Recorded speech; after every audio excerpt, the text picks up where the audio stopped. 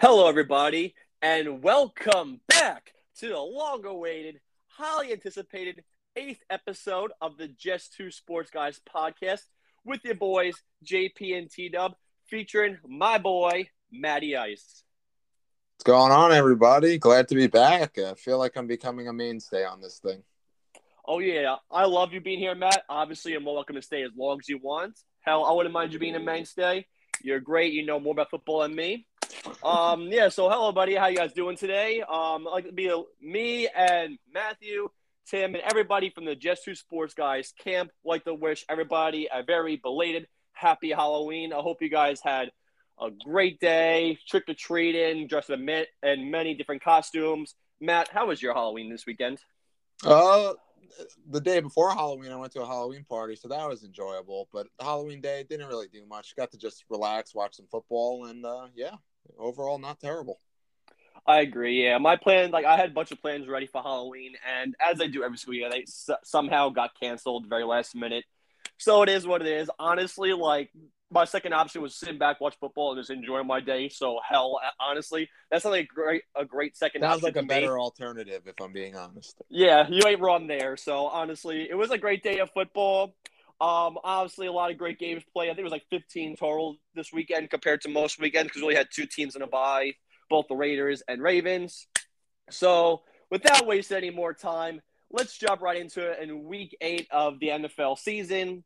But first, before we talk about the New York Giants, like we start off with every other episode of this podcast, we have some tragic news that came out of Las Vegas early this morning, early Tuesday, November 2nd.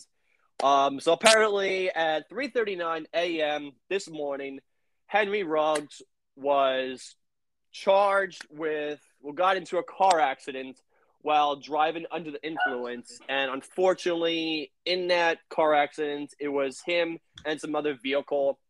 The driver of the other vehicle ended up passing away from the accident. And it's just a tragic situation all around.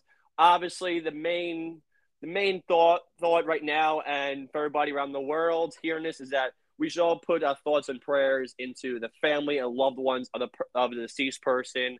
Obviously, it's never good seeing anybody get injured or killed like that, and it's a sad thing to see, especially with Henry Ruggs. It's just very, very bad for this kid. He's in a lot of trouble.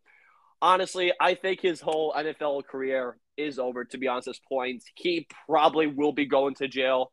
It looks like in Nevada state law, DUI felony resulting in a death will be sentenced from 2 minimum to 20 years maximum prison, with also fines and a bunch of other stuff and suspension of license. So obviously, this is a terrible situation. It's sad to hear, very tragic news. And honestly, I hope for the best for all parties around. I hope justice is served in the right way. It's just sad to hear. I never want to hear this any day, especially I hate starting an episode off with such sad news like this. Matt, what are your takeaways from this tragic incident that happened earlier today? I think you said it perfectly. It's a terrible thing to happen for both parties, and I think it's important just to say we got to wait for all the facts to come to light. Henry Ruggs was, I believe, checked into a detention center, not a couple hours ago, so he's going to be in prison for a little bit, early on. So it's just important to let all the facts come to light. But I mean, you're a 22-year-old millionaire. You got to be a little more responsible than that. And from the pictures and the images that I saw, it looks like it was honestly a devastating crash. It looks like cars might have blown up. And like you said, the police pronounced someone dead on site, which typically isn't the case. So awful news. And I'm hoping, at least the person's family who unfortunately passed away can find peace in all of this, and hopefully all the facts come to light. But overall, it's a terrible thing to see, especially for a franchise that is going through a change over the recent weeks, given the John Gruden stuff. So this is just another nail in the coffin, unfortunately. Yeah, it's to me, it's especially sad and kind of hits home more to me because, like you mentioned, he's a 22-year-old kid. The kid, he's not he may be an adult in the eyes of law, but Matt, you're 26, I'm 26. We obviously are adults, but we still act like kids many times. Obviously, this is not an excuse to act in any sort of behavior like this. it's sad to see when you're an athlete like this, of this stature, and like he's a first round pick. So he in I think the 2020 draft by the Raiders, he's making a boatload of money, and it's just very sad, and it boggles my mind, just seeing of these athletes like so young in their career throw their whole life away over some stupid mistake, especially with this case here because you're a 22-year-old and you've like obviously been bred like I was younger and you were younger too, Matt. You were like raised in like middle school, elementary taught to don't drink and drive, the whole DARE program, all that stuff. Well, And it's like this kid makes so much money. It legit is. Money should be an issue for him to just like get an Uber and then maybe have like he has a money part to have someone chauffeur his car back from the bar to home. There's no excuse to drink and drive. If you had one drink or one too many, just take an Uber home, have your friend drive home. Like literally, money's not an issue, and it's just sad to see this. well, you said it exactly though. Is that and I know that obviously people have issues and stuff like that. This is a 22-year-old kid, but this is by far one of the most preventable like crimes to commit. That those type of resources, millions of dollars, it's even more preventable. Why? Because paying for an Uber isn't out of your price range. You know what I mean? Calling up a friend isn't out of your price range. Like it's one of the most preventable things. Yet people still find a way to commit this crime, and it's sad that people do these dumb things and other people have to pay with their lives. And that's just what it comes down to. And if he is found to be, his blood alcohol content is found to be way above the legal limit, he should rot in prison for the maximum sentence because there was a loss of life involved. And I think it's as simple as that. Yeah, and it's like also too, Matt. Like I mentioned, it does hit home more for me, and it probably does for you too because we once had a friend. He's still alive, obviously to this day. But we had a friend. I had a roommate who was just like this, used to drink all the time, didn't care about drinking driving, and never thought it was an issue, and didn't think he would have a problem until he would cause harm drinking driving. So it's just very, like you said, very preventable, and it's just sad to see some people just either don't care or just have complete negligence when it comes down to the situation. Absolutely.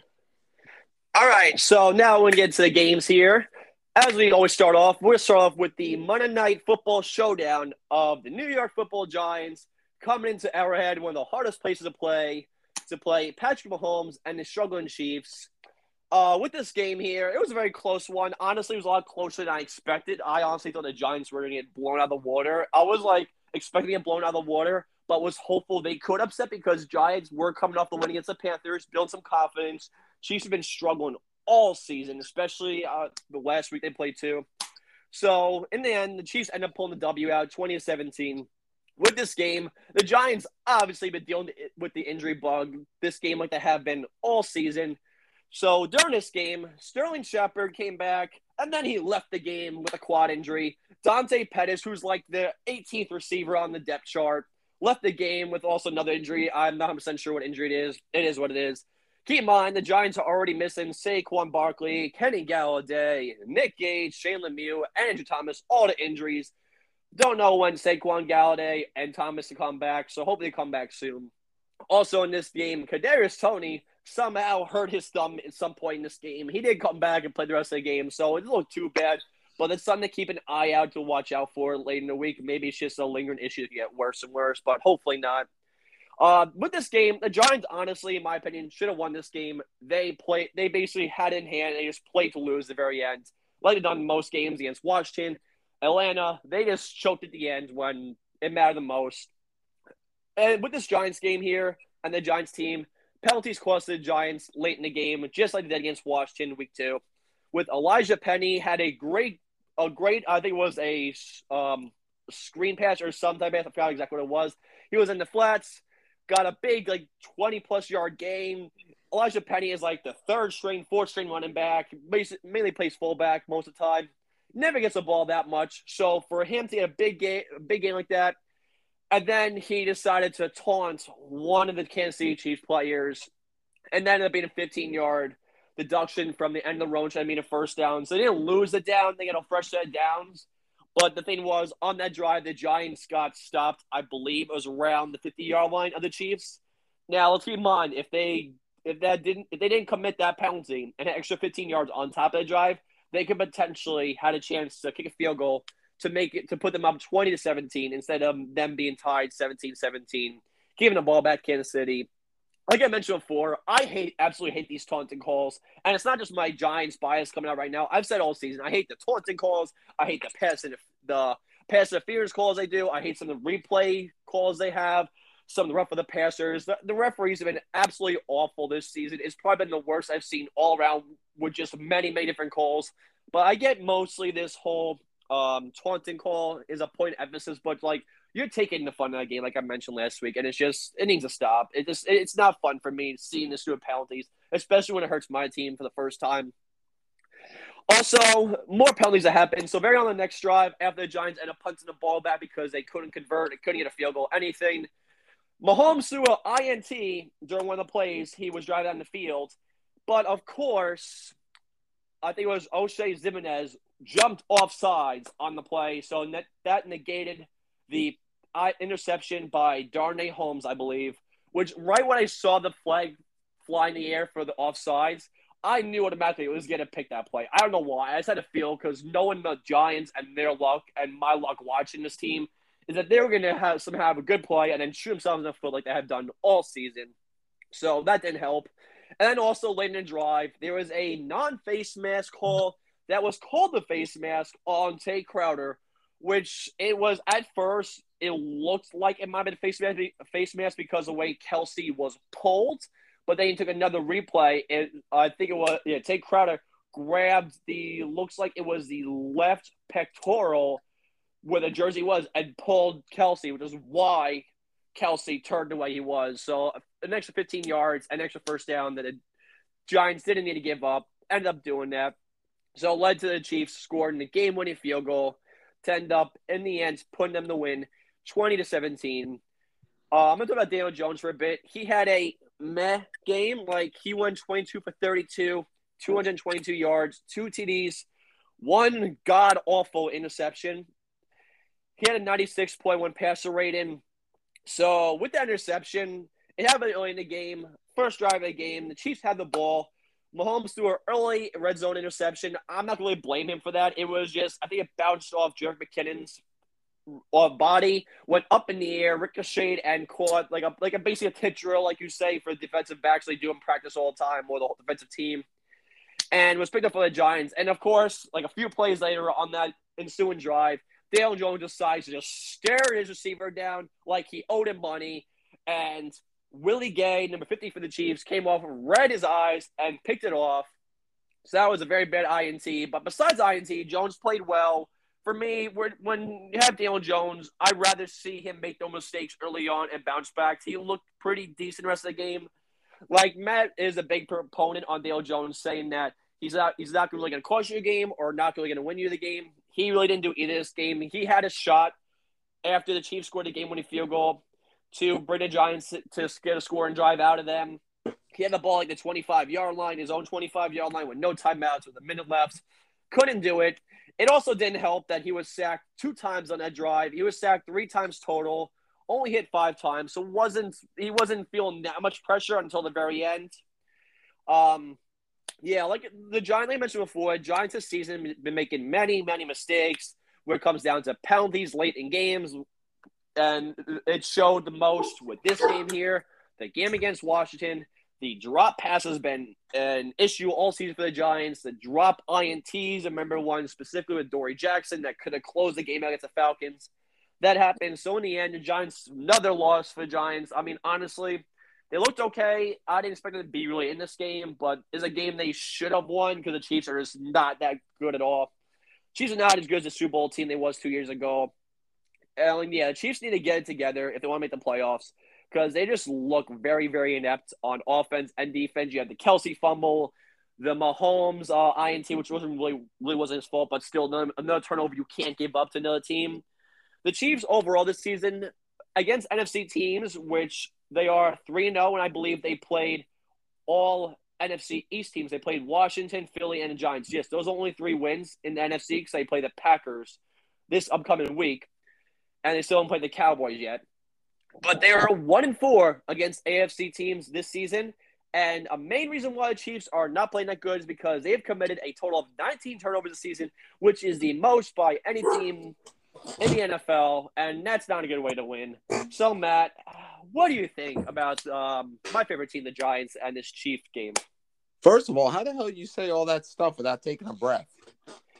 It's exhausting, man. It was a lot to get off my chest, especially because it's fresh. This game legit just happened last night. I rushed home to see it, watch the highlights, so I had a lot to intake and a lot of frustration to give out. So, yeah, when the Giants lose a lot more, I have a lot of frustration, a lot more to exhale. So, yeah, that's how I feel right now. All right. It's been building up. All right. I got you. So, you kind of hit on a lot of the points that I was going to make already in relation to the Giants and Daniel Jones specifically, is that this was, again, yet another example of him not winning you the game and not really losing you the game. That pick was god-awful. Mm-hmm. Like that was he stared his damn wide receiver down and whatever, I think Willie Gay is his name.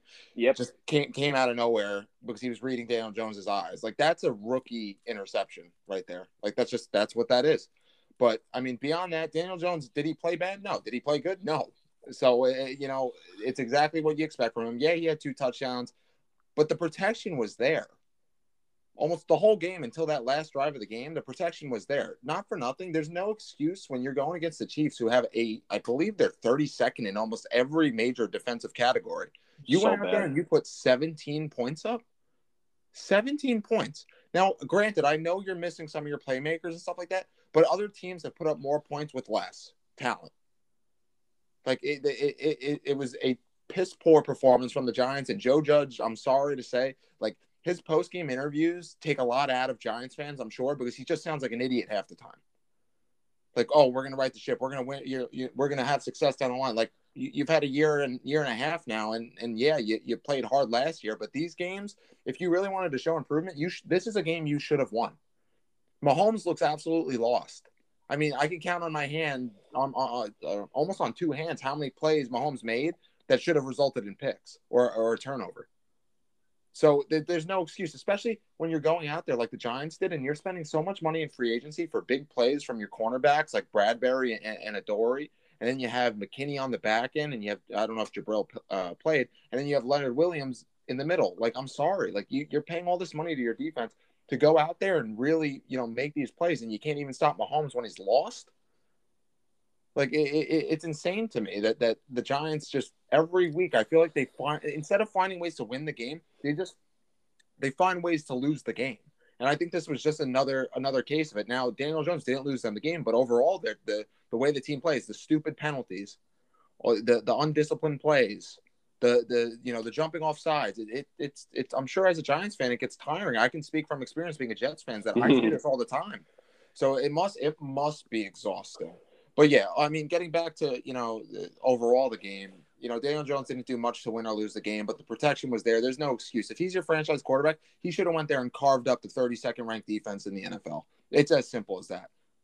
Yeah, the defense didn't play terrible, but they didn't make a lot of plays. 2 sacks. Okay. How many drop picks? About 5 or 6. So, I mean, it is what it is. And moving over to Kansas City, I am so glad I didn't pick them to be my Super Bowl pick. I have the Rams going to the Super Bowl, and I have why am I blanking on my other Super Bowl pick? Crap, I forget. Ravens, Bills. Yeah, I forget. I think I chose the Bills, if I'm not mistaken. I could be wrong. But I mean, nonetheless, Patrick Mahomes looks completely lost. Maybe his wife and his brother should stop taking him out to dinner and making TikToks or something, because the dude's forgetting how to play football before our very eyes. So it's insane to me. I think the whole gimmick with Pat Mahomes, where he can make all these different arm slot throws and whatnot, it's just catching up to him because those plays aren't being made anymore. Teams are learning how to cover, his wide receivers. I mean, Tyreek Hill went out there at 12 receptions and a touchdown, but I think he underthrew him on 2 or 3 balls, if I'm not mistaken. Travis Kelce was a non-factor, nowhere to be found. Mecole Hardman had a decent game. DeMarcus Robinson did nothing. That game. I mean, the Chiefs' offense looks lost, and I think the biggest problem with the Chiefs' offense is they never establish a run game. Like yesterday was the first game I saw where they had over 100 yards rushing. It's always pass. You sat there and you established a decent offensive line by bringing in Thuney, bringing in Orlando Brown, drafting Trey Smith, drafting Creed Humphrey, and having Niang on the right tackle. Like you rebuilt your offensive line with above average to Pro Bowl players, and you're not going to sit there and establish a run and at least make it easier for Mahomes. Now teams, all they do is drop 8 people in the coverage and let 3 people rush the passer because they know the Chiefs aren't going to run the ball.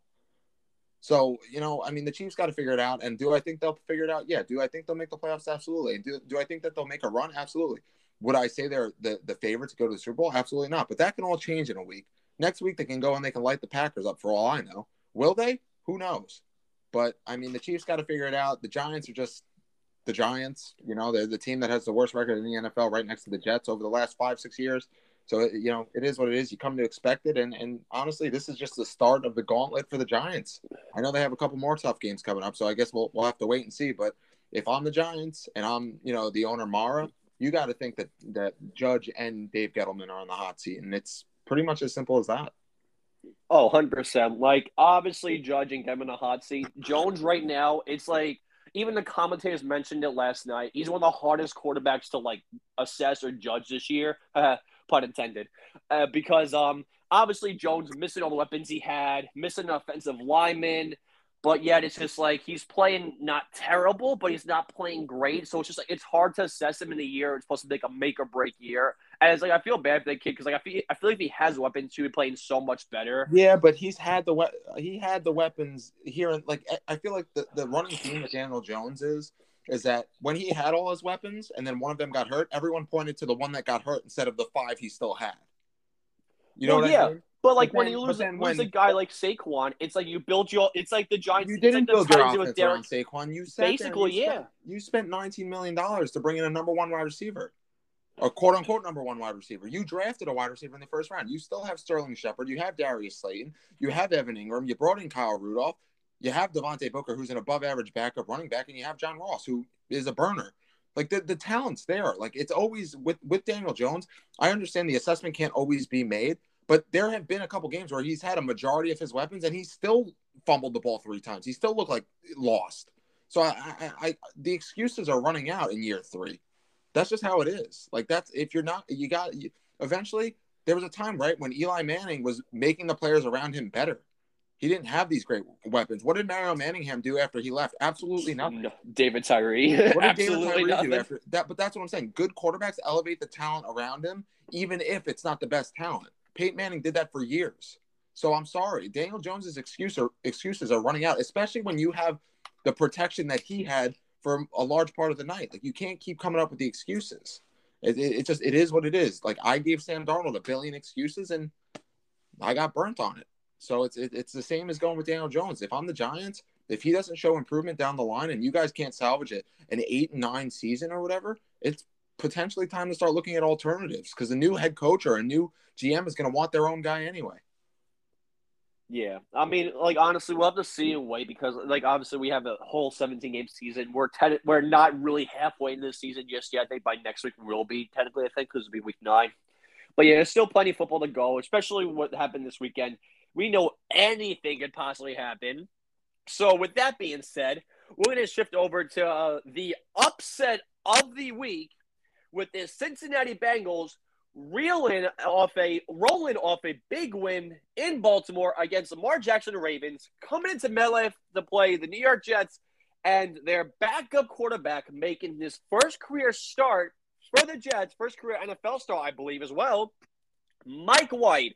And wow, what a game this kid had. Mike White, the guy no one knew, went 37-45, had 405 yards passing, 3 TDs, 2 interceptions.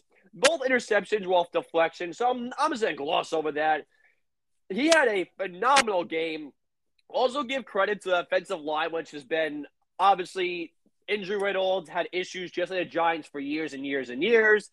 He was only sacked 2 times. It's a great way to – it only took him until week 7 for the Jets to finally start protecting their quarterback. They had to wait till Zach Wilson got injured, like, oh, snap, maybe we should start, protecting our franchise quarterback so we don't have to go through this again. So, yeah, the reason why Mike White got the start today, start last Sunday is because, as we all know, the Jets did trade for Joe Flacco, but he hasn't learned the new playbook just yet because he was here last year. But they are in a new coaching regime compared to last year, so you got to learn the whole new offensive scheme, style, all that stuff. So I'm assuming Joe Flacco will maybe be playing Thursday Night Football against the Colts. I'm not 100% sure. Me and Matt will know more about it. But yeah, so maybe a few more takeaways I have for this game. The Jets finally got the first INT this season, which is great to see the defense finally stepping up on that side of the ball. Like I mentioned before, Mike White had 405 passing yards. This is the Jets' first time having a 400-plus yard passer in over 20 years. The last guy to do it, I think, was Vinny Testaverde in 2001. And that's when I was like basically just getting the football, still a baby. I barely knew who he was.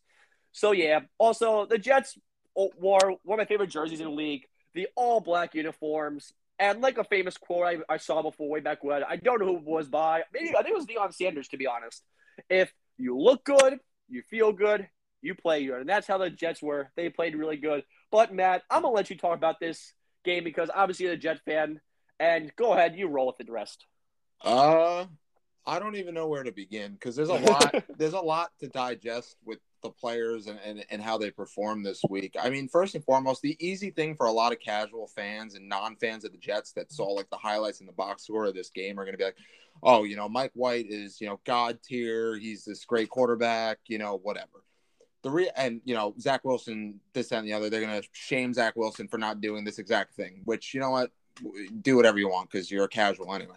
But the reality is that Mike White went out there and he did what we've been hoping Zach Wilson would do for the first 7 weeks or 6 weeks because the Jets have only played 7 games for the first 6 weeks of the season for the Jets, which was go out there and take what the defense gives you. And if you look at what Mike White did, and then you actually look at the breakdown of the 405 yards passing, roughly 300 of those yards came from routes and passes that were in underneath concepts, meaning that less than 10 yards, a lot of screens to the running back, which I'll get into real quick in a second, a lot of underneath routes, short slants, stuff like that. So nothing that was really a deep ball, nothing that was a shot.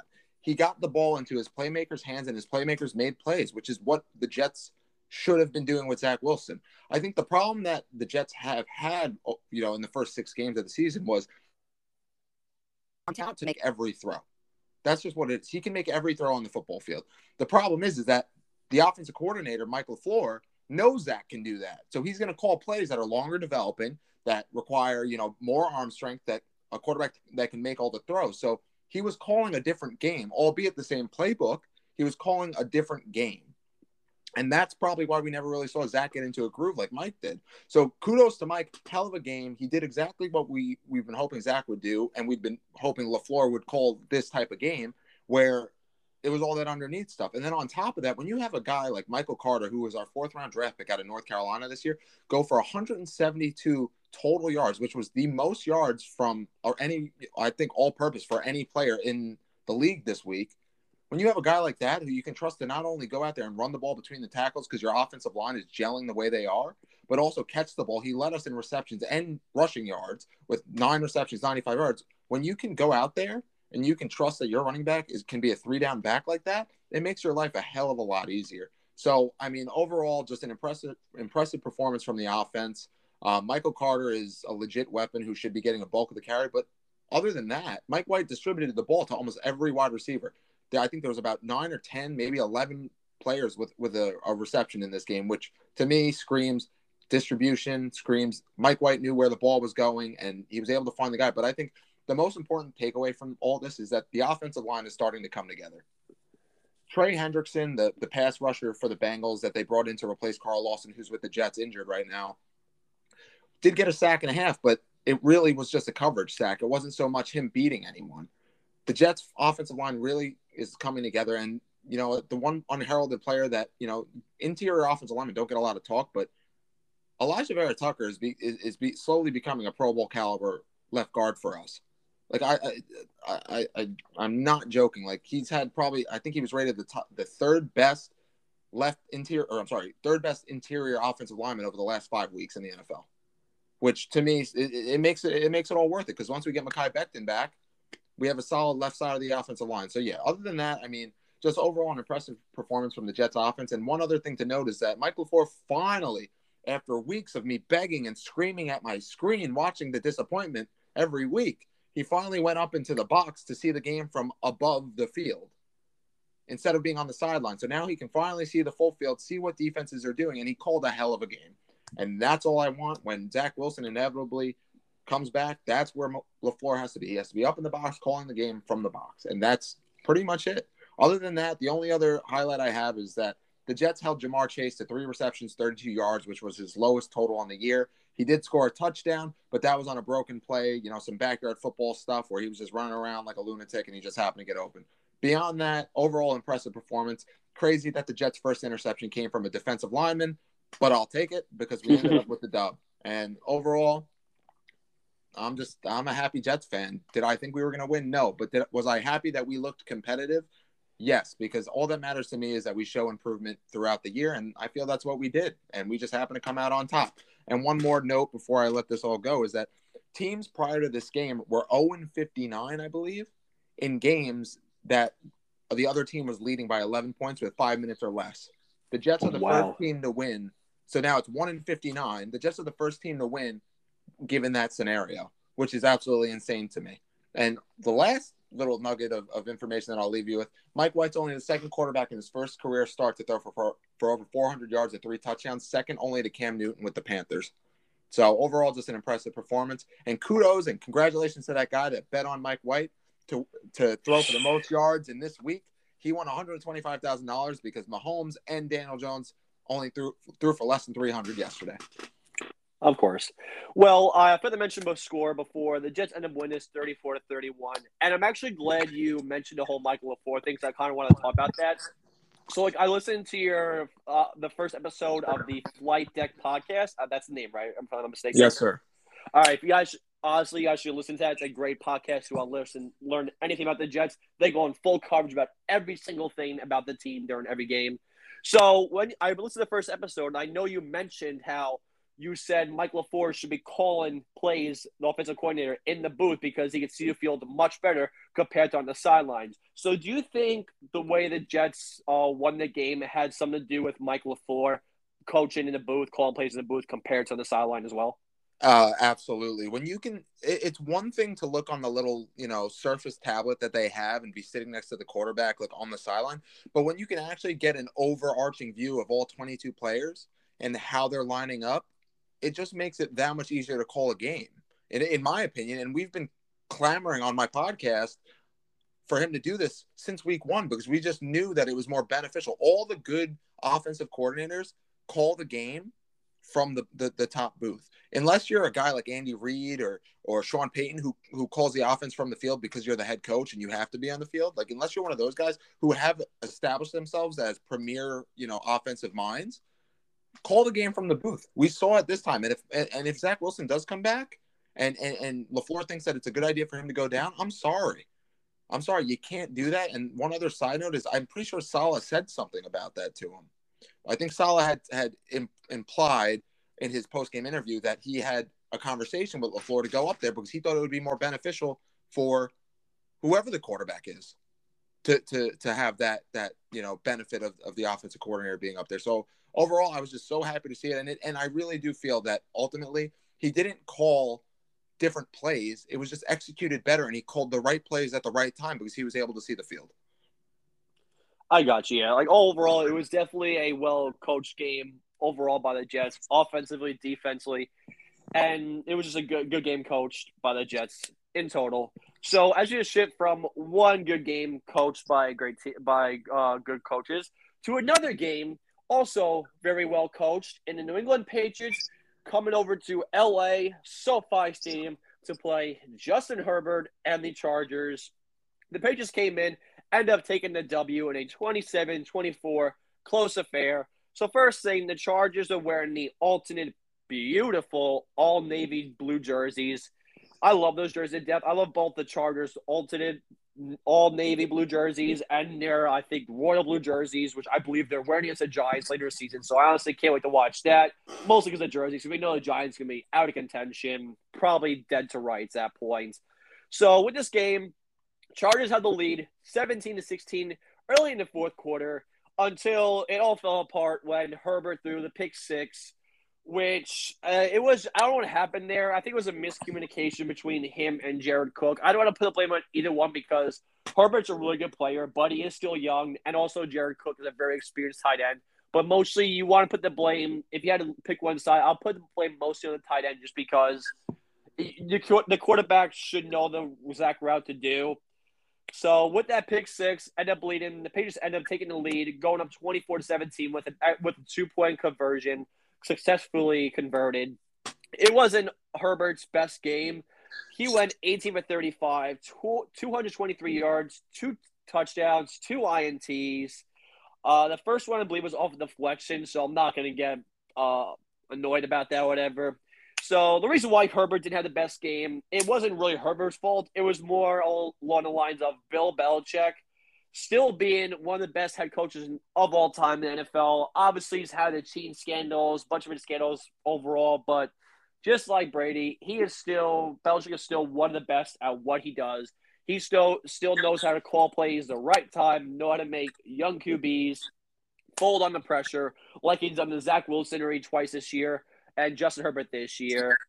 So, yeah, honestly, the Patriots had an overall good coach game, just like the Jets did. Matt, how do you feel about your arch rivals versus the Chargers? That's the first time they've beat a team over 500 in a year and a half. And to be honest with you, the Chargers they did not look good. Justin Herbert, I mean, let's be really honest here. Justin Herbert's a hell of a quarterback, and I just think this is a case of Bill Belichick is just good against young quarterbacks.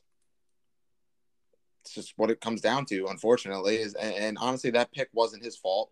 The second one to what was it, to Jared Cook, that I think it was Adrian Phillips, I believe, picked off for the pick six. So, it wasn't his fault. It was just a rough game. I mean, historically, the Chargers, I believe, are 1-13 against the Patriots in the last God knows how long. Wow. Something absolutely insane. But yeah, overall, neither of the quarterbacks looked good. Everyone likes, fondling Mac Jones a lot, but Mac Jones started the game off, I believe, like 8 for 22 or 8 for 24 or something like that. Finished the game 18 for 35. So not really impressive. I think the thing with the Patriots is that Mac Jones isn't going to impress you with the arm strength. He's going to impress you with having a high completion percentage, but his average air yards are going to be roughly 5 yards here, 5 yards there.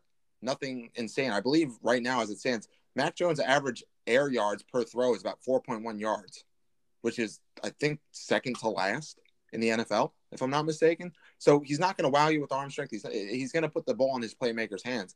This was just an ugly game, and that's ultimately what it came down to. I think Los Angeles doesn't get the ball in Eckler's hands nearly enough. And honestly, it was just an ugly game. It was a defensive game for the most part, and the Patriots defense just made plays when they had to make plays, and that's just what it comes down to. Do I think the Patriots are a real contender? Absolutely not.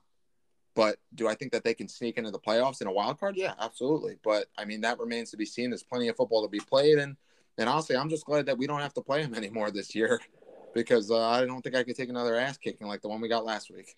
Yeah, last week was terrible. I felt bad with you watching that team, because obviously seeing them get blown out 54-13, and also Zach Wilson going down the way he went down at the time looks bad. But yeah, like I said, Bill Belichick just knows how to coach against young QBs, and it's just he's just one of the best of all time. I honestly wouldn't be surprised to see both teams later on down the line in the playoff picture. I will be surprised both teams make the playoffs, but I don't see teams really going far in the playoffs because they're both young teams. The Chargers are still rebuilding. They look like you mentioned before. You said the Bengals last week looked like you thought they were a year behind, but may not be. I think the Chargers could be 1 or 2 years behind from having a really, really good Super Bowl contender team. Absolutely. All right. So on to the next game. We have the game of the week, which was played on Thursday Night Football, which was highly touted to be the game of the week, and it fully delivered. In the 6-1 Green Bay Packers traveling over to the desert to play the, at the time, undefeated 7-0 Arizona Cardinals. So with this game, the Packers gave the Arizona Cardinals their very first loss in a very tight, thrilling game. The Packers pulled a W out 24-21. So we obviously going to talk about the main part I want to talk about, which me and Matt were watching the game, and we kind of glossed over the first happens, was the reversal on the Packers touchdown that was initially ruled a touchdown. It would have put them up if they made the extra point as well. 31-21 with I think it was 4 minutes left. So it was called on the field touchdown. And when the calls are made to field or whatever call it is, and they go to review, there's supposed to be insufficient or sufficient amount of evidence pointing that the wrong call was made and for reversal. From the camera angle that it showed us on TV, and I'm pretty sure the crowd as well, it looked like Aaron Jones. It just didn't seem like there was enough evidence to show Aaron Jones didn't cross the plane. Like, it looked like his butt might have hit the ground before crossing the line of scrimmage, but there's no overhead view or side view of the pylon to see. All you could see was a camera angle behind the line of scrimmage pointing at the offensive O-line. So, I don't know what the referees were thinking there and overturned the call because maybe just assumed that he didn't make it, but still, you can't assume that. You need so much evidence to show that it was a wrong call to overturn him. In the end, it didn't end up biting the Packers because they won 24-21 because AJ Green's awareness, LOL, is god-awful. I don't know what he was doing. I think it was he was going to run block, but I don't know why he would run block in a situation where I think they had 15 seconds left, no timeouts, at the 2-yard line. I think it was third and goal, I believe. Yep. I just don't understand why you would think they're going to run it if they have no timeouts left because odds are you don't make it, you're scrambling, and then it's fourth and goal. You obviously can't spike it because it'll be a turnover and downs, and you have to rush to make a play calls. I don't know what A.J. Green was thinking. So the Packers sneaked away the win. They honestly should have deserved it with the whole the bad reversal call on the touchdown from Aaron Jones. Yeah, honestly, Packers had a good game. I think the thing was the biggest thing that happened was the turnovers by Kyler Murray finally caught up to bite him. He's been having intos, fumbles throughout the whole season, but he had 2 interceptions in this game. Also a fumble loss on Rondale Moore, which was overturned. Initially was ruled down by the kicking team on a punt, but Rondale Moore just slightly grazed it, which we had a feeling it was. So it's a very costly turnover. Another reason why the Packers won is because the Cardinals cannot stop the Packers' rush attack. A.J. Dillon had 16 carries for 78 yards, while Aaron Jones had 15 carries, 59 yards, 1 TD. Overall, 151 total rushing yards to the Packers. So that's a good way to compliment Aaron Rodgers and the bad man that he is. Matt, how do you feel about this game of the week? I'm gonna be honest with you. It lived up to the hype, but I feel like every primetime game, whether it's Sunday night football or Thursday or Monday night, has been a really good game, with the exception of the Chiefs versus the Giants. So, I mean, it was close. I would say it was decent. Yeah, but because a game is Seahawks. close doesn't always mean that it's a good game. That was an ugly game from both teams. More entertaining would have been Patrick Mahomes going out there throwing for 400 yards, 5 touchdowns, and a shootout like that. It was close. It was competitive. That's what it was. But it wasn't as entertaining as a lot of the other primetime games were. And in essence, this game, right? I mean, first and foremost, that interception on the last play of the game was, per Kyler Murray, it was a miscommunication, which it did look like it was one, because it looked like AJ Green was trying to block downfield. I don't know why you would run, like you said. Why would you run the ball on third down? I don't know if they had a timeout. I don't think that they did. No, they didn't. But I don't know why you would think that. But listen, stuff like that happens in the NFL. Not everything's perfect. Stuff happens. Like the Cardinals weren't going undefeated. Should they still be undefeated? Yeah, probably. I mean, I think we were watching the game, I think, at your apartment, and I'm pretty sure I said to you, they're going to go down, they're going to win the game. That's what's going to happen. But, I mean, nonetheless, stuff like that happens. The interceptions definitely caught up to Kyler Murray. Kyler Murray is probably, in my opinion, the second person in line for the MVP after this game, just because of another guy we'll talk about later. But, yeah, overall, I mean, outside of that, the stupid face mask penalty from DeAndre Hopkins, that's the difference in the game right there, if we're being honest.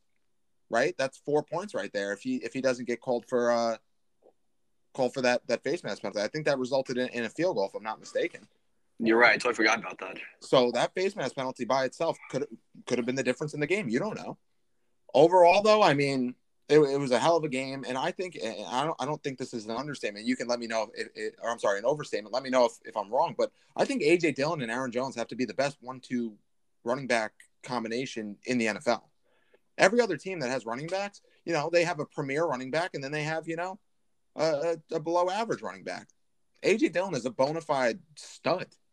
Aaron Jones, we all know what he's capable of. I mean, the dude put up, 50 points in fantasy at some point this year, which is absolutely insane. And it makes Aaron Rodgers' life easy. And you know what the funniest part about Aaron Rodgers is, and I'll always say this because I think he's the most talented and probably the best quarterback of all time, if you obviously account for his touchdown interception ratio, completion percentage, all that other stuff, is that Aaron Rodgers can go out there and put up like he's in college. He can go out there and put up 4 touchdowns, but only throw for 200 yards. It's one of the most insane things to me, and I think it's important to highlight. That's the difference between a great quarterback and a guy that's not going to win you a game or lose you the game like Daniel Jones. Is that Aaron Rodgers can go out there and he doesn't need to put up 400 yards, but he has an impact on the game. He wins you the game. Like, you knew when he got that ball before, obviously, the last drive by the Cardinals, you knew he was going to go down there and they were going to put up points. You knew it. And that's just how it goes. Now, was that touchdown that got called back by Aaron Jones absolute baloney? Yeah, it was, because there was no definitive angle. It was ruled a touchdown on the play. No definitive angle to show where his knee hit the ground. But, the refereeing's been god-awful and the reviews have been god-awful this year, so it is what it is. But overall, I left impressed. I think both these guys, and Aaron Rodgers said it to Kyler Murray after the game, is that they're going to see him in the playoffs, and I hope they do. I hope these are the two teams, and also the Rams, that I think the NFC is going to win the Super Bowl no matter what. But I think it's going to come down to the Packers, Cardinals, or Rams. And, it is what it is. But overall, super impressive game from the Packers and great game from the Cardinals, even in defeat. So they'll both be there come playoff time, and I'm excited to see it. Yeah, honestly, I wouldn't be mad about another Cardinals-Packers playoff series because, honestly, we've seen great games years ago with the whole Rodgers throwing a Hail Mary to Jeff Janis against the Cardinals, almost win that game. Then you had the Carl Stansby against against Aaron Rodgers with the fumble cover he brought back for a touchdown to end the game. So, yeah, it'll be a great game to see. I honestly can't wait for the playoffs. But, yeah, like you mentioned, I probably see a Super Bowl champion coming out of NFC but going into Sunday, we have I think it was 5 or 6 teams atop the NFC, all with one loss. It was just and you see AFC teams all beating up on each other and losing random games. So I honestly can't wait for the playoffs. It's going to be great. So I'll bring us to our next game. One of the teams who did have one loss going into last Sunday, the Tampa Bay Buccaneers, playing the division rivals, their kryptonite, the New Orleans Saints. And, wow, I was it was a very, I guess you would say the big takeaway from this whole weekend was backup quarterbacks shining against winning or subpar teams, which they most likely shouldn't have. As you had Trevor Siemian coming in for injured Jameis Winston to win the game 36-27 for the New Orleans Saints. So, like I mentioned, Jameis Winston, unfortunately, left the game with a knee injury. It was later found out it was a torn ACL. I think he has more damage to his MCL or PCL. I could be wrong.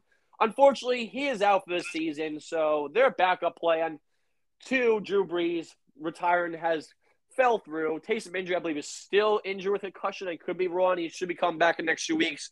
But yeah, Trevor Siemian, the reject from Denver, has come alive, went 16 for 29, 159 yards, 1 TD, 1 fumble that wasn't lost. Not eye-popping numbers, but he did enough to win the game for the Saints. At one point, the Saints were up 23-7 in the third quarter.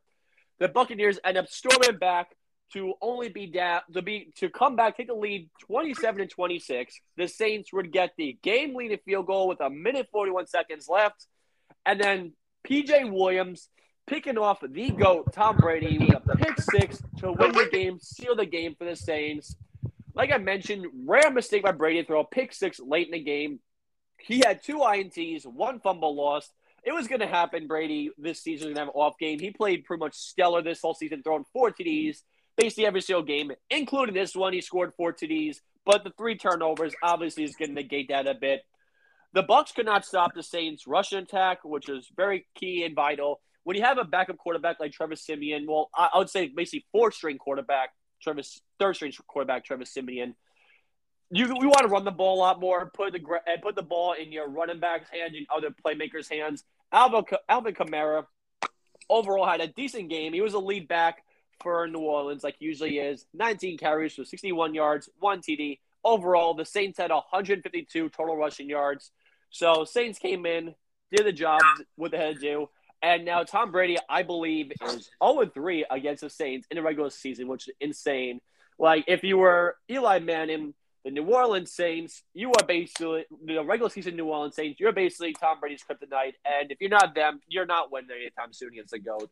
Matt, what's your takeaways on your favorite player of all time, Tom Brady? F that guy. So fun statistic for you.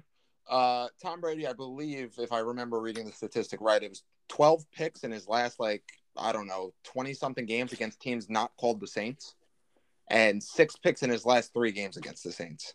Wow. So it's he really struggles with the Saints, and to be honest, I mean, to be fair, he missed some throws that could have resulted in touchdowns. I know Mike Evans had a couple steps on a couple different plays where, they probably would have been touchdowns. He beat Marshawn Lattimore quite a few times. He did have that deep touchdown pass from Brady.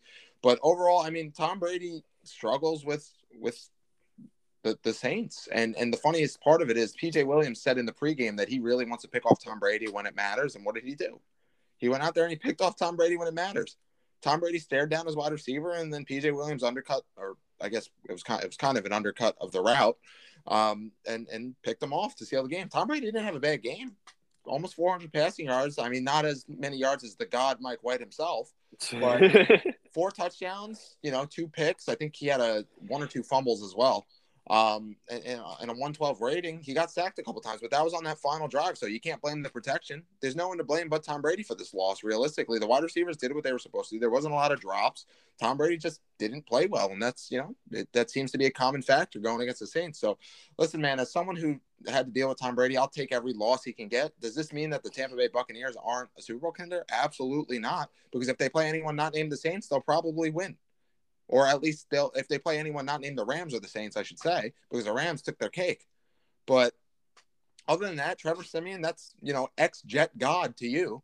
But listen, man, when you have a backup, first of all, I hope Jameis Winston gets better, because he started off the game really well, 6 for 10, had that really beautiful touchdown pass, I think to Traquan Smith, if I'm not mistaken, in the back of the end zone. So yeah, listen, man, hope Jameis Winston gets better. I love the video of him dancing around on his crutch in the game. That was he was really getting down. But listen, Trevor Siemian's a very limited quarterback. But when you have a guy like Sean Payton who knows how to work around that, when you have the talent that they have, and Deontay Harris, Traquan Smith, they have Marquez Callaway, and then obviously they brought in Mark Ingram the week before. Alvin Kamara is a stud.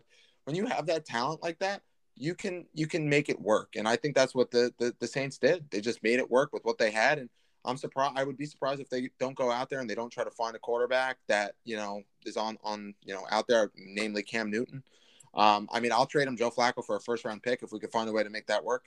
But other than that, defense played a hell of a game. They really did a good job of getting into Tom Brady's head outside of obviously, getting into Tom Brady's head at the crucial times, because obviously Tom Brady lit him up for a lot of yards, and they got the sacks when they needed to. And overall, great performance from the Saints, too. I think they're a real contender, not without Jameis Winston, which is odd to say, because Jameis Winston's one of the only – I think he's the only quarterback to ever throw for 33 touchdowns and 30 picks in a season. Yes, but sir. Honestly, listen, man, the Saints have Tom Brady's number, and if they meet in the playoffs, who knows? You never really know. But this is kind of a harsh blow to their hopes to be that number 1 seed. And for anyone that's listening that doesn't know, I'm fairly certain the rules are still in place that the only team that gets a bye is the top seed now. So this puts a monkey wrench in that plan. So and honestly, you have the Packers and you have the Cardinals, who are steamrolling teams right now. So, and the Rams. So we'll see how it all plays out. But yeah, like you mentioned before, Sean Payton, he obviously dealing with the Drew Brees injuries the past few years. He always finds ways to figure out this quarterback. Like we saw 2 years ago, I think when Drew Brees had like 18 million broken ribs at once. He had Teddy Bridgewater in there, and he played I think Teddy went like 5-1 while Brees was gone. And then last year, Brees, I think, broke a finger or something like that. He had Taysom Hill somehow end up doing well for the team. So yeah, Sean Payton always knows how to find ways to win a game without the best quarterback. And I'm glad you mentioned Cam Newton, because I'm so surprised he hasn't had a job yet. I think Cam Newton is probably a much better player than Joe Flacco. So I would be surprised to see the Saints sign Cam Newton. Cam Newton is somewhat familiar with playing against the Buccaneers, and what's the other team? Playing against the Falcons, and he does have history against Tom Brady. So who knows? Maybe he might have some insight that can help beat the Bucs if it comes down to playoff time. But yeah, so we'll see how it goes in the playoffs. One more note about that quickly is just apparently Philip Rivers had said that he'd be open to coming back if they gave him a call, which would be interesting because he's a free agent, so they can sign him instead of there would be no draft pick compensation, there would be no waiver wire pickup or anything like that. So that would be interesting. Yeah, I mean, I also be surprised. Rivers on the team, I honestly could see him do well. Like Payton does great wonders for quarterbacks. And like I said, if he just needs Taysom to come in when he comes back, a few plays, gadget plays to help move the field and make it flow better. Yeah, honestly, I would sign Philip Rivers if he wants to come back. Why not? All right, so on to the next game as we have the Sunday Night Football Halloween matchup edition of the Dallas Cowboys coming in to play the Minnesota Vikings. So, like I mentioned, the theme of this whole weekend was backup quarterbacks and a shot in their performance and going to dub against the winning teams or subpar teams. In this case, the Vikings, the subpar team. The Cowboys came in, win this game 20-16, all thanks to Cooper Rush, who was on his second stint with the Cowboys, I believe. He was on the Cowboys practice squad. Went to the Giants. There was a practice squad there, I think, early last year or this year. Then came back to the Cowboys. He was making his first career NFL start. It was crazy to see Cooper Rush. He didn't play spectacular. Actually, no, I'm just kidding. He actually played spectacular. Sorry, I had the stats here. I thought I didn't have it for a second. He went 24 for 40, 325 yards, 2 TDs, 1 INT, 1 fumble loss. So he had 2 turnovers. Like, it's going to happen. Someone's just stepping in as a third-string quarterback, basically, at this point. And with this game, like we mentioned before, there was deficiency on both offenses. The Cowboys obviously missing Dak Prescott with the calf injury that he's been dealing with since the game against – what was the team he played against 2 weeks ago, Max? They had the bye week last week? Was it the Eagles? No, that was early. That was early on the played. season. They played someone, but anyways, so he suffered it 2 weeks ago because they had the bye last week, and obviously the Vikings have a deficiency on their offense with having Kirk Cousins as their starting quarterback because Kirk Cousins is not a good quarterback in my opinion. Anyways, so as a Giant fan, I never liked Kirk Cousins. I think he's always been overhyped, and he always comes up small and big moments. With this game, Kirk Cousins only had 184 passing yards, 1 total TD. His record in primetime is just not good if you're the franchise quarterback getting paid a lump sum of money that the Vikings legit pushed Case Keenum away, who brought him to the NFC Championship game the season before. They came in and signed Kirk Cousins. He has not been that good. Overall, he has a total of 8 wins in primetime and 17 total losses. And for Kirk Cousins and the Vikings, this had to be a must-win game. You're at home on Halloween, prime time, against a Dallas team, albeit Dallas is a really, really, really good team, and I hate saying that. They are overall a really good team. But obviously the most important part in most teams, and including this Cowboys, is your starting franchise quarterback. And for the Vikings to only put up 16 points against a team where they had to score a lot more and just not let the Cowboys be in this game, let the Cowboys stick in this game, and eventually it cost them. It was a must-win game for the Vikings, and it was a very devastating loss that could really derail this team. The Cowboys ended up winning this game 20-16, like I mentioned before. Overall, good game for Cooper Rush. Congratulations, Cooper Rush, on winning your first NFL start. Maybe Dak will be back next week. I think he's on track to be back next week, but we'll see how it comes the next coming days. Matt, how'd you feel about this primetime Sunday football game? So first and foremost, I want to rebut your statement about Kirk Cousins being bad because I don't think he's bad. I think that he's an above-average quarterback, and he's had 4,000-yard passing seasons. He's not a bad quarterback. He just has brain farts sometimes, I guess. But, I mean, Kirk Cousins, funny thing that I was reading is that he has his best years on years that are odd. So 2021, 2023, 2019, he sucks in even years. So take that for what you will, but he's actually has, I think, close to, if not, he's exceeded 2,000 passing yards already, if I'm not mistaken. He's having a really good year, believe it or not. This was just one of those games where the Cowboys defense was just suffocating. Ultimately, it was kind of just an ugly game. I mean, Cooper Rush's stat line might say he had a great game, but he was close to 50% completion.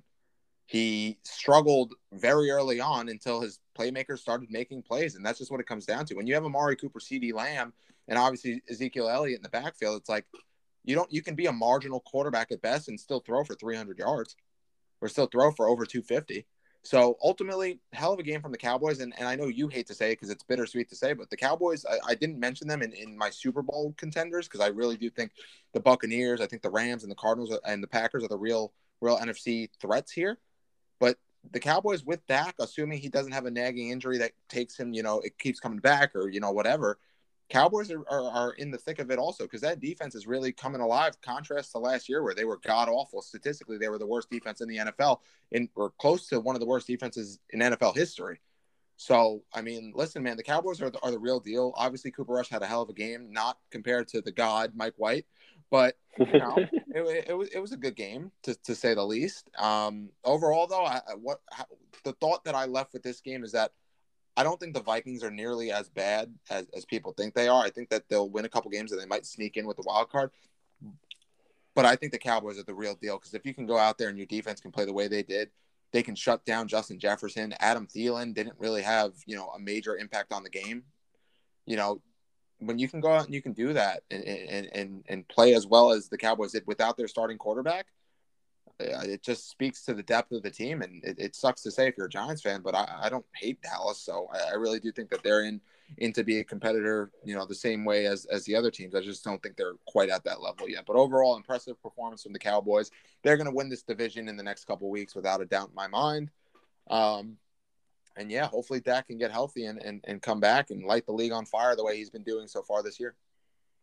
Yeah, also one thing I'd like to mention too, I believe it was Trayvon Diggs' first game this season without an INT. So his streak of 6 straight games to start the season with an INT has unfortunately came to an end. But yeah, the Cowboys are definitely a big Super Bowl contender. Like they could be the leading Super Bowl contender right now. And it's like after 25 years they have won a Super Bowl in, right, Matt? I think it was like 25 years, right? The 90s, 94, too? Yeah, it was like, I think it was 94, 95. So this was the year I was born. They won the Super Bowl like early that year. But yeah, so they won the Super Bowl, it'll be the first time in 25 years. And it's just like, I don't want to see that because I was a Giants fan. And it's like the Cowboys fans would never let it down. I know one of my best friends, Tyler, is a Cowboys fan, but he is total opposite of it. It would be good to see Cowboys Super Bowl for him, but like it's just I don't want to see it happen. But if it happens, I'll just have to deal with that pain and suffering and misery for God knows how long, lasts how long. All right, so on to another game. We have the Tennessee Titans coming in to play the Indianapolis Colts. The Titans able to pull out the W, winning 34-31 in OT. So like me and Matt mentioned last year, me and Matt both have Michael Pittman Jr. on our bench in fantasy for the first 7 weeks, and that was both the stupid decision for both me and him. So with this game, he had 2 early touchdowns in the first quarter, so put the Colts up at a 14-0 lead. Overall, Pittman had 10 catches, 86 yards, and the 2 TDs I mentioned. In fantasy, he gave both me and I believe Matt as well, too, 20-some points. In the end, it didn't matter for me because that team still lost, so it didn't matter at that point, which thing. I don't know if it helped you win your fantasy league, Matt. It didn't help me when, unfortunately. I lost by 3 points, something like that. So, Colts ended up tying this game at 31 with 22 seconds left. The Titans scored the game-winning field goal, 45-yard field goal by Randy Bullock to win the game in OT. The big takeaway I have, well, one of the 2 takeaways I have from this game is Carson Wentz probably playing his worst game in this season so far. And what I mean by the worst game was that he committed mistakes at the worst possible time, having 2 INTs very late in the game. The first one was a pick 6 at the end of the 4th quarter, which, like, we've seen the INT/fumble that he did against the Rams, which I was mind-boggled. And the game last week, I think it was, who did the Colts play last week, Matt? Do you remember? Bro, you're testing my memory here now. Okay, I'm going to look up because I remember he played. I can pull it up. Hold on one second. Let me pull it up. I got you right now. I'm doing it. But yeah, so I remember last week we mentioned how we wanted to see how the Colts they played the 49ers. 49ers. Yes, and that was the game. It was a primetime game. How Wentz threw that god awful INT to try to toss it up in the air. He won-upped it this week. Oh yeah, and the worst possible time he threw it legit. He's at the 1-yard line and just threw it up as he gets sacked to I think it was number 24 for the Tennessee Titans, who's legit right on the D line, picks it up and really had to run 2 yards to return for a pick 6. That was a terrible pick 6. And then the one in OT where it looked like he overthrew his receiver was just terrible. Wentz, did not play good this game with the 2 late INTs. before this game, he only had one INT this season, which I believe it was the one because one of them against the Rams was issued a fumble, was ruled a fumble. So I think the one against the Niners was the INT this season.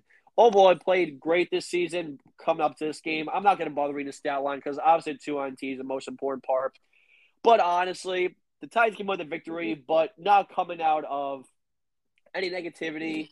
Derrick Henry, unfortunately, suffered a foot injury in this game, and it looks like he is out for the rest of the regular season. He had successful foot surgery, I believe, earlier today or yesterday.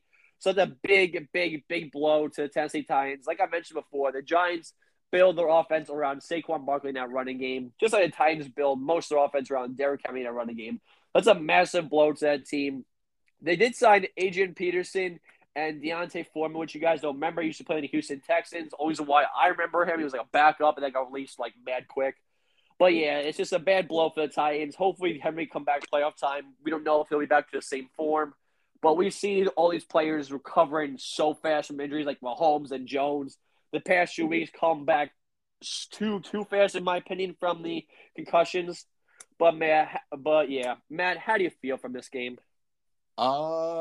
Listen, man, it sucks because my opinion on this whole Derrick Henry injury thing is that the Titans are stupid because I understand running your offense through the run game, so to speak, but there's no reason for Derrick Henry to be getting 30, 35 carries every single game. Like, that's a recipe for disaster when it comes to a running back. You just paid this man a lot of money to be the running back he is, and he was going to probably break the rushing record this year. But you're giving this man 30 carries a game, and this is why I've always said you don't draft running backs early, and running backs are depreciating assets from the second you draft them. This is why, because when you abuse a running back the same way the Steelers are abusing Najee Harris, that investment you put in is not going to pay off. And this is just one of those cases. I mean, great win. Tennessee, they haven't done anything to really prove to me that they're a real contender. And this wasn't one of those games where they did because they lost to the Jets. I mean, come on. But listen, you can't. Ryan Tannehill has shown this year that he's really not worth the contract he signed. But now he's going to have to carry this offense. And the way that A.J. Brown plays, yeah, A.J. Brown's a hell of a wide receiver, but you better hope Julio Jones finds that next gear and he can channel his 24-year-old Julio Jones self, because you're going to have to throw the ball a hell of a lot more because you're bringing in a 38-year-old Adrian Peterson? 38 years old? Really? So, I mean, they're going to have to figure it out. Good win, but again, this team is only going as far as Ryan Tannehill takes them, and they better hope that Ryan Tannehill figures out how to be Ryan Tannehill of last year or the year before that, because he's been god-awful for the most part of this year. And switching over to the Colts, listen, man, Carson Wentz, I'm fairly certain, hasn't been turning over the ball a lot. They've just been some ugly turnovers when he has turned it over. The problem is that Carson Wentz's offensive line is, the sack numbers aren't there, but I'm sure if we looked up the pressures to see how many times he's been pressured and it didn't result in a sack because he, made a play out of it, would be a really, high number. But Carson Wentz, when he is getting pressured, he's making dumb plays. He's making dumb passes. And as a Jets fan, selfishly, I hope he does it again this Thursday because the Jets are playing the Colts. But listen, man, the Colts are in a similar – their offense runs through Jonathan Taylor. And Jonathan Taylor didn't he got 16 carries for 70 yards, but he didn't, really break off those big runs and gash the defense and get, those big runs. So it didn't set up the play action. It didn't set anything up for Carson Wentz. And when you're asking Carson Wentz to throw the ball 51 times a game, he's going to make a mistake because that's just who he has proved himself to be. Other than that, Michael Pittman's coming out party has been happening all season, and he's been riding my bench until this week. Didn't help me win fantasy, but he did have a big game, which was nice.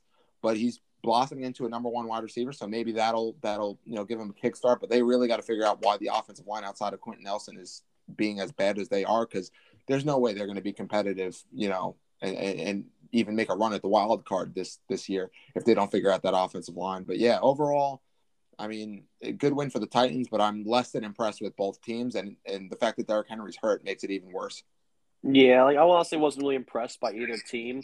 But getting back to your Jets being the Titans, so I saw this on Instagram at some point during Sunday, and it basically just shows how crazy this whole NFL season is. So early on, after this Sunday, the Saints have now beat both the Packers and the Buccaneers. Then the Giants somehow went into New Orleans, the first home game with fans in over a year, beat the Saints. Washington, a few weeks prior, beat the Giants. The Bills beat down Washington. The Titans beat the Bills. And the Jets then beat the Titans. So, therefore, the Jets are the best team in the NFL. So, you guys heard it here first. Jets are the best team in the NFL. Jets are going to go to the playoffs. Oh, yeah, Jets are going to win the Super Bowl. Super Bowl bust this year, right? Absolutely, especially when Zach Wilson comes back and they start actually running the right offense. Yeah. All right. So, it is shit from a quarterback who's on a new team, used to play for the New York Football Jets. We have Sam Darnold and the Carolina Panthers playing the Atlanta Falcons. So, with this game, like I mentioned, Sam Darnold, he left in the fourth quarter with concussion. We hope it's okay, but we see obviously Mahomes and Jones recovering fast. So maybe we'll see Darnold ready by next week. He didn't have the best stellar game. He went 13 for 24, 129 yards, 69.6 rating, had 8 carries for 66 yards. So it just wasn't overall a good game for the Panthers and Falcons. Both teams didn't play that well. We also had Chuba Hubbard. I think I pronounced his name right. He fumbled the ball away on the very first play from scrimmage in the game. So that didn't really help set the tone for the Panthers really to get a good rhythm going. Yeah, so it was just not overall very defensive battle, low scoring game. Also, another takeaway I had, Calvin Ridley also missed this game as well as he missed a few prior due to personal reasons, and he finally disclosed what the personal reasons was. He is dealing with mental health issues. And obviously, mental health is no joke. It's a very serious thing. A lot of people are suffering it way more than we know, especially NFL players. Like I believe on Sunday NFL Countdown, they even had Jason Kelsey, the center of the Philadelphia Eagles, sit down and talk about mental health issues and stuff like that. So obviously, no joke. Hopefully, Calvin Ridley can figure whatever's going on in his head, figure it out, feel much better. Hopefully he takes care of all the mental health issues because no one wants to see anybody go through that because it can really be it can be really draining on a person no matter what they do, any profession with that. So hopefully he comes back better than ever and as soon as possible. So Matt, how do you feel about this game? I mean, there's really not a lot to say. Hopefully Sam Darnold gets healthy and it can come back. I think Sam Darnold, and I said this earlier about Daniel Jones and making excuses for him and whatever. The thing with Sam Darnold is that with the Jets, the offensive line fails him, right? With the Panthers, they have the worst offensive line in football. So it's like, it's tough because I don't want to give Sam Darnold all these excuses, but it's just like he makes some piss poor throws, but there was a pass throw. I think it was DJ Moore in the end zone that should have been ruled a touchdown, got called back. I mean, it's, his wide receivers drop a lot of balls. Like, I think they drop the most in the NFL. Solid day from Chuba Hubbard, and hopefully they get back Christian McCaffrey so they can at least, utilize him and maybe run the offense through him. But they have a good 1-2 punch when Christian McCaffrey's back. So maybe they'll be able to try and establish a run game or at least open up the passing game because there's the threat of the run. But overall, the Panthers defense carries them every week, and the Panthers defense will continue to carry them. If Sam Darnold or whoever the quarterback is can at least marginally play like as a game manager, they can win some more games. They can beat some damn teams. So it's going to be interesting to see what the Panthers do moving forward, especially at the quarterback position. I'm surprised they didn't go out there and try to make a move for someone to help block because outside of Moton, they don't have anyone else that knows how to block. So it's pretty sad from the Panthers side because I really did think this was going to be the year where they take a step forward. But I underestimated their ability to have a terrible offensive line and a head coach that really is not who everyone thought he was going to be. Flipping it over to the Falcons. I mean, the Falcons, Matt Ryan looked lost for most of the game. Less than impressive. Cordarrelle Patterson seems to be the only player outside of Kyle Pitts also that has any, oomph, so to speak, when it comes to, playing. And they held Kyle Pitts in check for 2 receptions, 13 yards. So when it's not Kyle Pitts, without Calvin Ridley, which I'll quickly touch on in a second, the Falcons offense looked anemic. They looked lost. And realistically, I think it was just a combination of the piss poor offensive line by the Panthers and the fact that the Falcons, defense was better than the offensive line of the Panthers, which really made the difference in the game. But really wasn't impressed with it. The Panthers can figure it out and win a couple games. I know they have a couple tough games. I don't think they played Tampa Bay yet, so that's going to be an interesting game to see how their defense stacks up against the the offense of the Bucks. But we'll see. They might be playing them this next week if I'm not sure. But quickly touching on Calvin Ridley, I touched on this on my podcast. Football is always going to be there for these guys. Calvin Ridley is a hell of a player, but football is always going to be there for him. The most important thing, as you know, specifically me, someone who has suffered with mental health issues before, is you got to take care of yourself first. You know, you're potentially, I don't know if he's a father, but you're a son to someone. You're a friend to someone. If you're not taking care of your mental health, then you're doing yourself a disservice. And, you know, obviously the social stigma with like men and mental health, you know, up until, you know, recent times has always been, you know, you can't talk about it, you can't this. But it's a good thing for him to set an example and go take care of himself, because at the end of the day, you are with your own thoughts, and you got to take care of that first. So the game's always going to be there for him.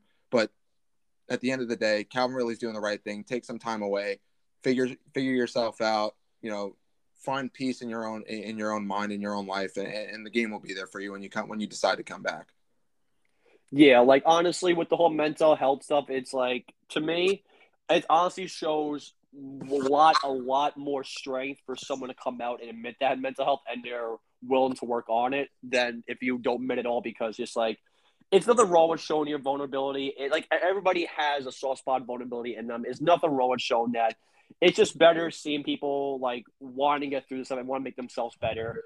And I'm glad he's taking time away to work on himself so he come back the best Calvin Ridley he possibly could be. And also, Matt, I'm glad you. I know it stinks come deal with mental health. I have not really dealt it like you have, mental health issues, but I'm glad that you're not suffering it right now or as much used to, and I'm glad you feel much better, to be honest. I appreciate it. Anytime, my dude. All right, so on to the next game. We have the LA Rams coming to Houston to play the Texans, and I'm just breeze through this one because we all know how this is going to turn out. The Rams slaughtered the Texans 38-22. The Rams started off 38-0 in the third quarter. Did not give the Texans a chance. The Texans lost their seventh straight game. For the Texan fans and their whole organization, the only silver lining you can say on this is at least you're not the Lions. So yeah, that's all I have for this game, Matt. I know you want to talk about a certain someone with this game, so go right ahead. So I kind of foreshadowed earlier on about, you know, Kyler Murray being second in the MVP race or whatever, but Matthew Stafford has to be the number one guy. I mean, I predicted that he was going to be the MVP this year, and I probably should have put some money down on it, because Matthew Stafford is just having an insane year. I mean, this is what Sean McVay meant when he said the offense won't be limited anymore. You go out there. I know the Texans aren't this great team. They're not a juggernaut defensively or offensively. They're not even good. They're a bad team. But the Rams have been beating up on teams week in and week out. They put up points because their offense isn't limited, and Matt Stafford is leading the charge. He's my MVP. And on top of that, they might have another MVP at wide receiver in Cooper Kupp, who's on pace to break almost every Calvin Johnson's single-season receiving yards record. So it's just overall, it's probably a great time to be a Rams fan. And I really do think that they're full steam ahead straight into the playoffs and really should make a deep run with Matt Stafford potentially winning the MVP this year. I couldn't agree anymore. And also, especially with the newest addition to the team, which I will mention in a few seconds, that team is just unstoppable. Right now, this year, they're basically going to a mindset, especially with the Super Bowl being held in SoFi Stadium where they play their home games. That for them, it's Super Bowl or bust. And honestly, they are my Super Bowl favorite. Stafford, like you mentioned too, is probably my MVP favorite. So we'll see how that comes the next coming weeks. So I'm going to run through these next two games because these games nothing really eye-popping to me or really stood out. Steelers end up playing the Cleveland Browns in Cleveland. Steelers surprisingly pulled the W in a very low-scoring game, 15-10. The next game we have is Miami Dolphins coming to play the Buffalo Bills. We already knew how this is going to turn out too. Buffalo Bills came in, took care of business against the Dolphins. It was surprisingly a tied game in the third quarter, 3-3. Tua didn't look good, and he hasn't looked good all season, to be honest. Like, I'm just kind of surprised, in my opinion, they didn't really go for a quarterback in the draft or somewhat. I mean, not the draft, the trade deadline. But it is what it is.